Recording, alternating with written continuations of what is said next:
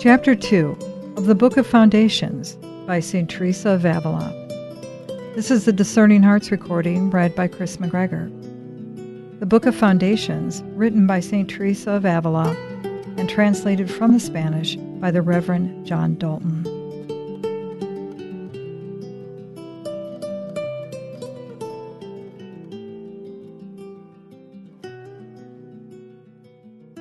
Our generals always reside in Rome, and none of them was ever known to come into Spain, so that for anyone to come now seemed a thing impossible.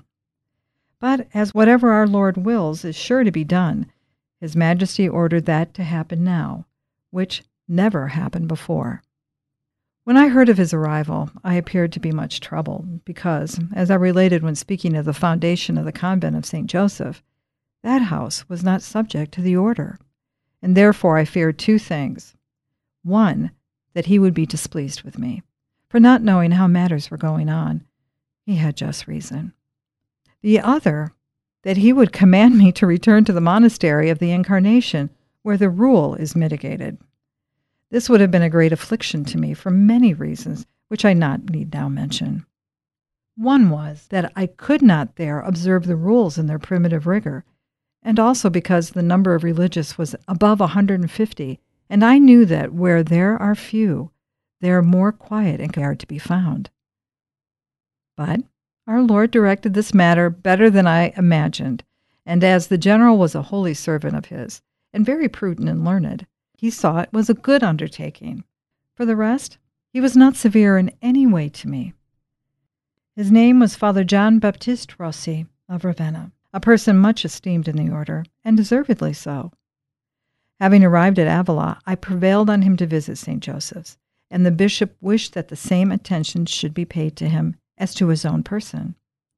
I gave him an account of the foundation with all truth and simplicity, because it is my desire thus to act with my superiors, come what may, since they stand in the place of God. The same I do with my confessors, for if I did not, I think there would be no security for my soul. And thus I gave him an account of the monastery, and also my whole life, though it be so wicked. He consoled me greatly, and assured me he would not command me to remove hence. He was very pleased to see our way of living, which was an imperfect image of our order and its commencement, and how the primitive rule was observed in all its rigor, which was not the case in any other monastery in the whole order.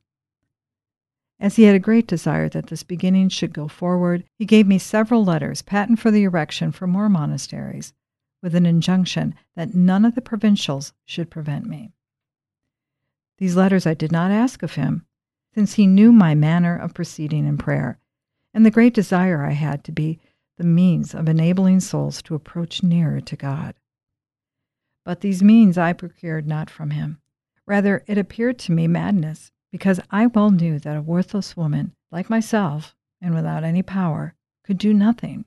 But when these desires come into the soul, it is not in her power to reject them, but through her love to please God and her confidence in Him, His Divine Majesty makes that possible, which to natural reason is not so.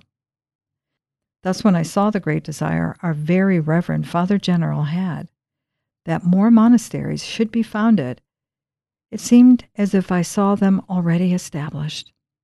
And remembering the words our Lord had spoken to me, I now perceived some beginning of that which before I could not understand. But when our Father General was about to return to Rome, I was very much grieved, for, having shown me the greatest affection and favor, I had a high regard for him, and appeared to be very desolate at his departure. As often as he was disengaged, he came to treat on spiritual things with us, being one on whom our Lord had bestowed great favors. And on this account, it was a great comfort for us to hear him. Before he departed, the Lord Bishop Don Alvarez de Mendoza, who loved much to assist all those he saw endeavor to serve God with greater perfection, procured from him a license to erect in his diocese some monasteries of barefooted friars of the first rule. Others also made the same request. The Father General was desirous of effecting this object, but as he found there was some opposition to it in the order, he deferred it for the present moment, lest he might cause some disturbance in the province. A few days after, when I considered how necessary it was that, if I erected convents for nuns, there should also be some monasteries for men observing the same rule, and seeing how few there were in this province, after having earnestly recommended the matter to our Lord, I wrote a letter to our Father General, entreating him as well as I could to be favorable, and giving him reasons to prove what great honor would result therein to God, and at the same time showing that the inconveniences which might happen were not sufficient to give up so good a work.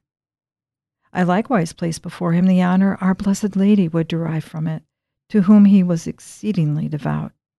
She it was who must have advanced this object, for the Father General, having received my sister when he was at Valencia, sent me from thence a license to found 2 monasteries, thus showing how he desired to advance the greater perfection of the order.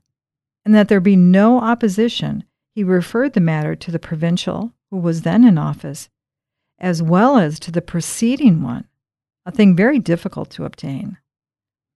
But as I saw the principal point was gained, I had great hopes that our Lord would do the rest. And so it happened, for by the great kindness of the Lord Bishop, who managed the business as if it were his own affair, both the provincials gave their consent. Being now very much consoled by having obtained the license, I was the more troubled because there were no friars in the province that I could hear of to begin the work, nor any secular willing to make a beginning. In this difficulty I could do nothing but beseech our Lord that he would be pleased to raise up one person at least. I had neither house nor means to purchase one.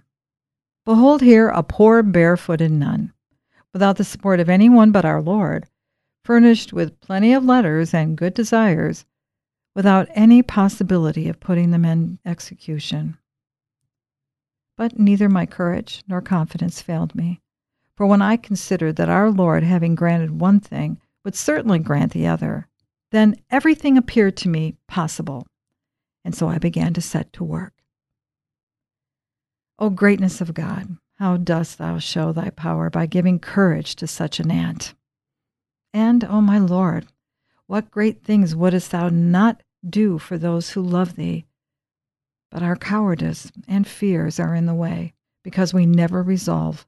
But when full of 1,000 apprehensions and human considerations, and thus, O my God, thou displayest not thy wonders and greatness. Who was more disposed to give, were there any to receive? Who more willing to accept our services at our own charge than thou? May it be that I have done your Majesty some service, and not rather have the greater account to give for all that I have received.